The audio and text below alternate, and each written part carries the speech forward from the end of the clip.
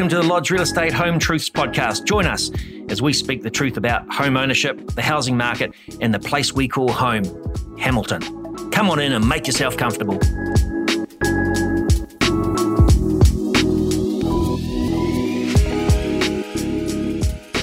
Hello there and welcome back to the Lodge Home Truths Podcast with another episode designed to guide you through the ins and outs of the property industry. I'm your host, Jeremy O'Rourke, Managing Director of Lodge Real Estate, and we'll be serving you up some home truths today related to becoming a landlord.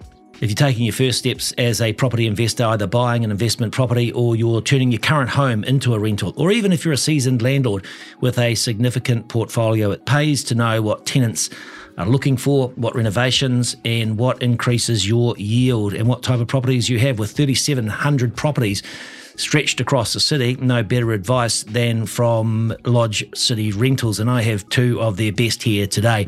Nic Elliottyson is the Business Development Manager and Zack Cathcart is one of the top property managers. Welcome to you both. Thanks, Jeremy. Thanks, Jerry. Before we get started, we've got our regular segment of two truths and a lie, and I know that the two of you have prepared three statements, two of them being a truth and one of them being a lie. So if I can perhaps start with you, Nic, what are your three statements? Right. The first one is a new build must have a code of compliance issued before a new tenancy can start. This also applies to sleep outs. The second is if you're out of the country for more than 21 consecutive days, by law, you must appoint an agent who can act on your behalf.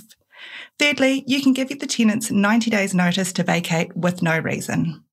Well, I'll be interested to hearing which one of those is a lie at the end of our session here today. Nic and Zack, if we can turn to you and get your three statements, please. Yes, so my first statement is increasing interest rates puts pressure on rents increasing. My second statement is there is no limit on the amount that you can increase your weekly rent by. My third statement is a rental property doesn't have to be fully Healthy Homes compliant when the tenancy commences. Well, again, I'm confused and I don't know which one of those is a lie, but I'll be looking forward to taking notes at the end of today's session. So thank you, Zack. Right, team.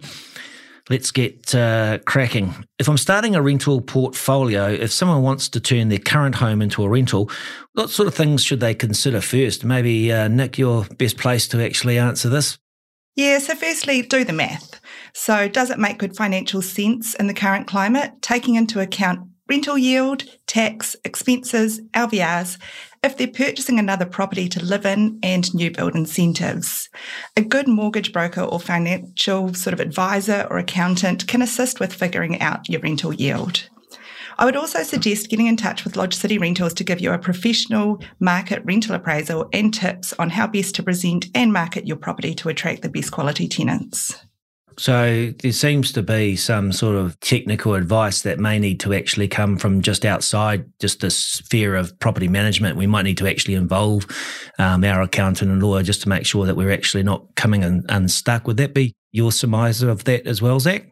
Oh, no, definitely. No, 100%. Getting an external expertise and advice in those areas, particularly around tax at the moment, it's becoming quite complex. And a lot of our clients actually need to get advice on that. So, as a property manager, we deal with the day-to-day stuff, but a lot of the tax and financial side of things is something that sort of we do advise. Well, we can certainly point people in the right direction to go and get that advice. And what I am interested in, and a lot of us live in quite comfortable homes, but that doesn't necessarily mean that they comply with healthy homes all the time as well. So you guys would be involved in actually pointing people in the direction of the people who can advise on, is your comfortable house that you domicile yourself in good enough for tenants in terms of their compliance with healthy homes. Would that be true? Yeah, no, definitely. And you will be surprised, Jerry, the amount of properties that are coming to market, that landlords are actually living in that are not complying. So, some of the landlords are getting a little bit of a shock when they get their Healthy Homes report come through from us and you need a heat pump and the insulation's failed so it's quite common. Oh, nice. So if we just tidy this up, the first port of call would be come and see the guys from Lodge City Rentals and you'll be able to point them in the right direction to get the advice that they might need, because that advice might be bespoke on many occasions. Would be fair? Yeah. Absolutely. We've got trusted professionals that we engage to do those jobs and offer that advice as well. Nice. Right, dialing into what appeals to potential quality tenants, what should investors tick the box on when it comes to evaluating an investment property's suitability? And I know you've talked to me about this before, Zack, in terms of the best way to actually make property management easy is actually to select great tenants. So what are we looking at here? Definitely, when we're evaluating an investment property suitability, we're looking at presentation, we're looking at location. Are they located in good schooling areas, close to services like maybe the Waikato Hospital, the university? And we're also looking at the safety and security of that property, storage space, any new sort of renovations or additions that have been done at the property, good parking or off-street parking, and a good outdoor space. Low maintenance properties, like they make the best rental investments. So just easy care properties for the tenants to look after.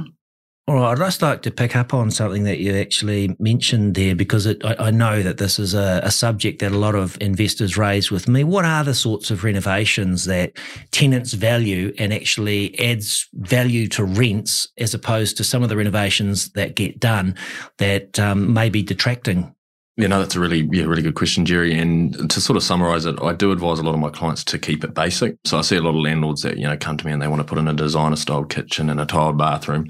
And honestly, just keeping it basic. And if you do want to do those things, kitchens, bathrooms, obviously sell houses that, they rent them as well.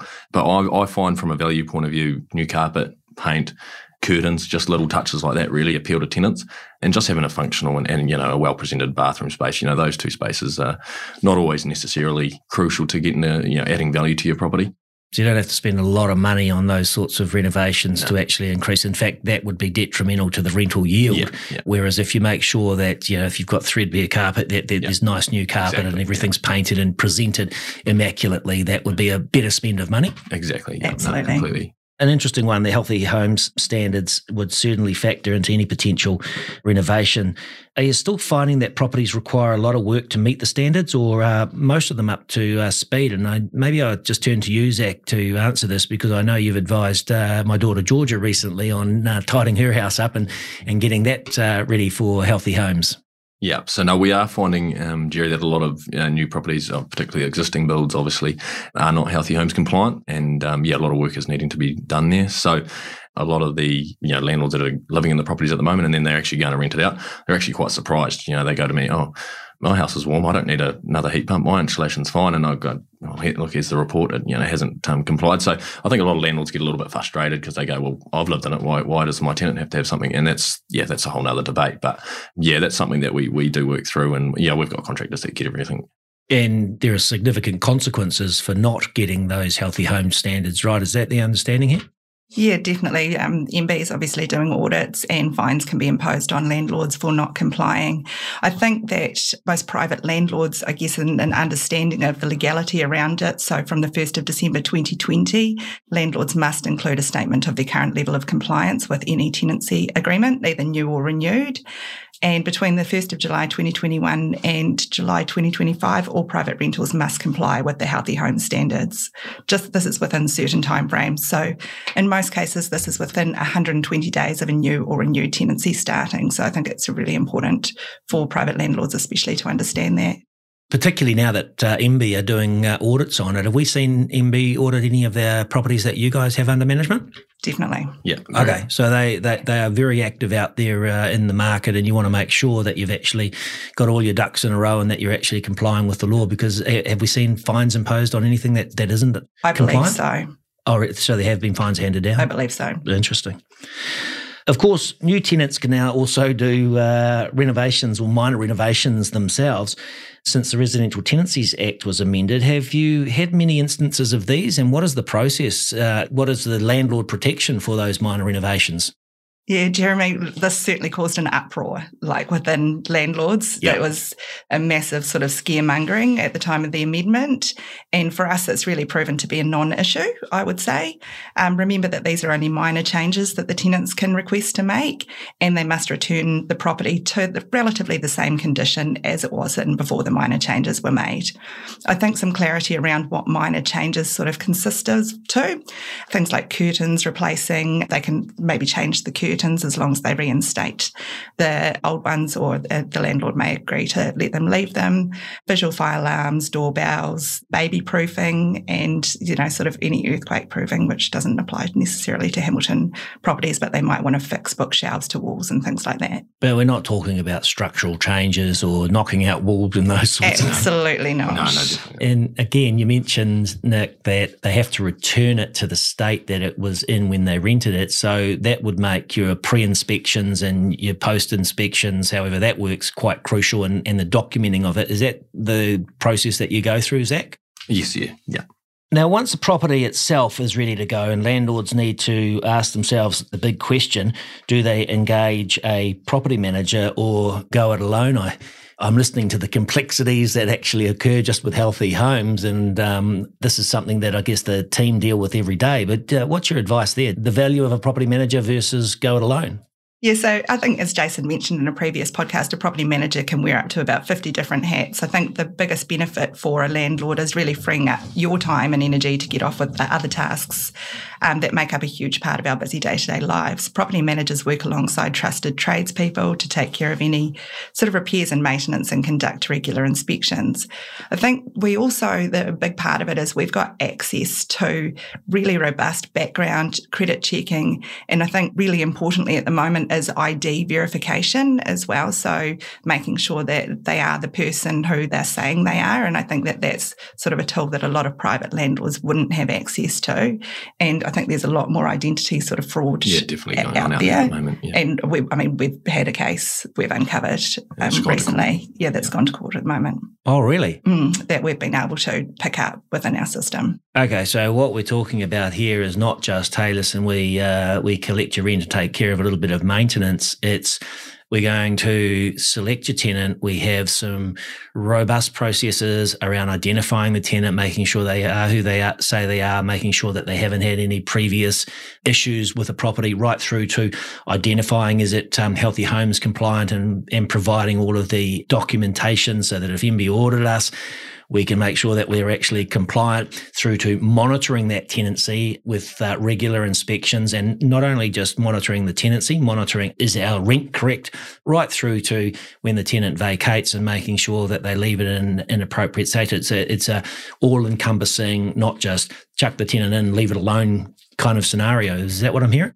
Absolutely. And we are fielding a lot of sort of owner and private landlord phone calls at the moment that have got themselves into a really tricky situation, and they're working out ways I would imagine tricky situation inadvertently, like ignorance is probably one of the, when I talk to the property managers, when I spend some time, private landlord ignorance around some of the issues that are encapsulated within the property management industry at the moment are really catching them. Absolutely, and maybe getting emotionally involved with the tenant situations, and I think that's where a third party sort of removes all of that. Nice. There's another thing I was going to add just about why having a property manager is important. So what we're seeing at the moment, particularly, we're seeing a lot of people moving overseas, and it's actually a legal requirement to have a property manager in place if you are moving overseas. So particularly in my sort of age bracket for younger landlords, young professionals, there's floods of people leaving at the moment, just searching for better careers and better money overseas. So that's where I personally picked up a lot of management. So, and a lot of people don't even know that's a legal requirement. So, and simply leaving it to mum and dad with all of the complexities going on in that market at the moment just sounds really like unfair.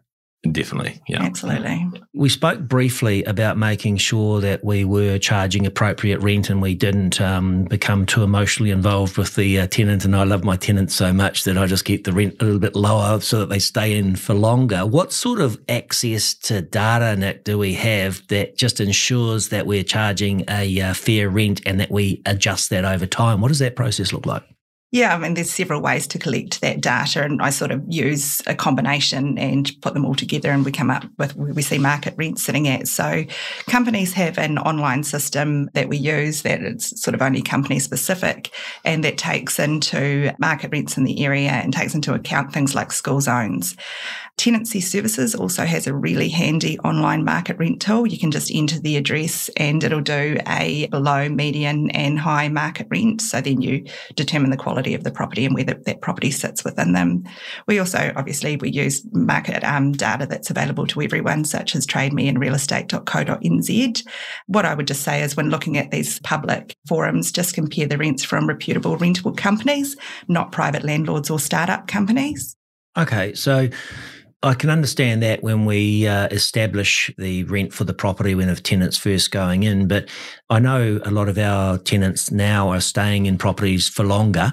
What sort of process do we have for reviewing their rent over time?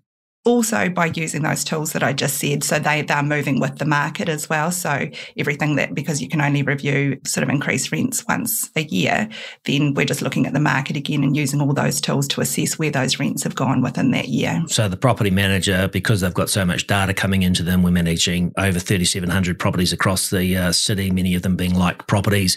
We have that knowledge and, we've flagged when a property comes up for its 12-month anniversary to just relook at that and say, hey, listen, is it still fair?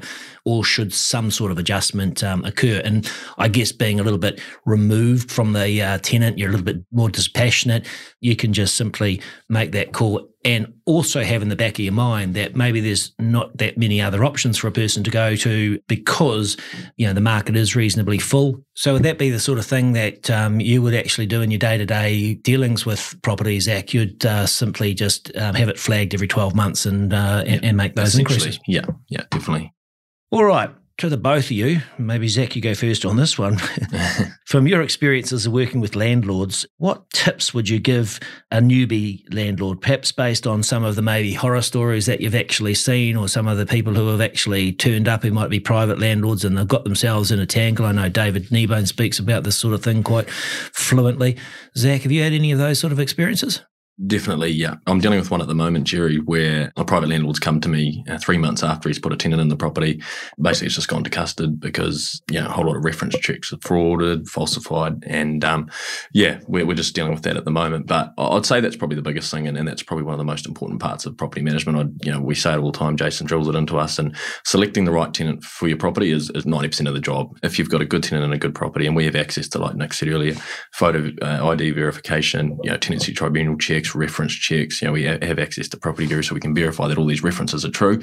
I mean, when I started in the industry 4.5 years ago, I was meeting people every day, and I was a young guy just out of university, and I met all these people, and you'll be surprised at the things you find out and you uncover with people when you do go through and do those background, those reference and those checks, and it's certainly quite eye-opening, and it's a very thorough process now. So what I'm hearing, your advice to a brand new newbie investor is select the tenant right, and the only way you can select the tenant right is come see Lodge City Rentals so we can put our processes in place to actually get the right tenant. Essentially, yeah. Otherwise, like I said, this landlord's, he's got a headache and a half. It's only been 3 months into the tenancy, and it's going to be a big tidy up job. And so that's something that you get yourself involved in directly. You help untangle that mess. So that's something that we have historically done. We do charge a fee for that. Yeah, we're sort of in a bit of a crossroads with this one because it's quite a big one. Might be significantly legal from the sounds of it. What about you, Nic? If I turn to you, you're a business development manager, you're bringing on, you manage the whole time. What would your advice be to newbie investor? Yeah, so engage a property manager. If you don't, and you're going to manage yourself, I guess be aware of all of the pitfalls. And I think the biggest thing about engaging a property manager is we're process orientated. So we follow processes, we have robust processes. If something's going to go wrong, we have a process. So yeah, having that security and trust in a property manager to follow those processes. Yeah, and the way processes are developed is by experience, and so having the experience of so many property managers and has helped develop those processes so that when you do actually hit a wall, you actually know how to actually work your way through it. Absolutely. And I think, disengaging an emotional side of it is also, a huge part as we essential. said. Yeah, that's what I'm hearing. Okay, back to our regular feature, two truths and a lie. And I'm going to start with you, Nic. You had 3 statements that we started out. Which one of those can we uncover as a lie? Okay, so you can no longer give the tenants 90 days notice to vacate with no reason. As of 2021, this was a change to the RTA and an amendment here. So previously you were able to give a tenant 90 days notice and you didn't have to give a reason and you could reclaim your property. So now we have to actually give them a reason. What would be the reasons that are valid? Because I'm assuming if we have to give a reason, we just can't give any reason. What type of reasons would we be looking at? Okay, the property could be on sale. So we'd give them notice that if we wanted the property to be vacant in order to market it or vacant upon settlement. We can give notice for extensive renovations. There's a lot of processes behind that notice that we need to be aware of. And if an owner wants to move back into the property as well, we can give notice, or a family member. Okay, and it's 90 days notice. Just turn, if we can, to that sale. So we can market a property for sale with a tenant in place. That's still... Absolutely. Okay. And if that property was to sell with vacant possession, we would then have to give the 90 days notice. Yes.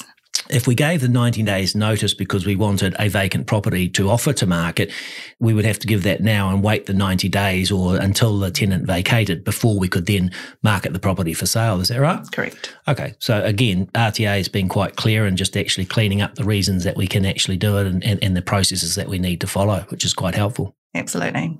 Zach, I'll turn to you. 3 statements at the start of the segment. Which one was them? Was a mistruth? That was increasing interest rates put pressure on rents increasing. So, look, our market's economics 101. It's supply, it's demand. So, at the moment, we just have a massive demand for rental properties and the supply is just not there. So, that's what's really pushing the rents up at the moment. I do get it all the time from landlords. My interest rate's gone up. I want to put my rent up to this amount. We actually have to justify that your property is actually worth that much. So, yeah, an external factor like interest rates don't have a direct impact on our market. And we can only put rents up once per 12-month period anyway. So unfortunately, the banks don't have that same discipline. Well, that's all we've got time for today, team. Thanks very much again to my guests, Nic Elliottyson and Zack Cathcart. Make sure you subscribe to the Home Truths podcast, and we'll be back next time with some great insights into the real estate industry. Thank you both. Cheers, Jerry. Thanks, Jeremy.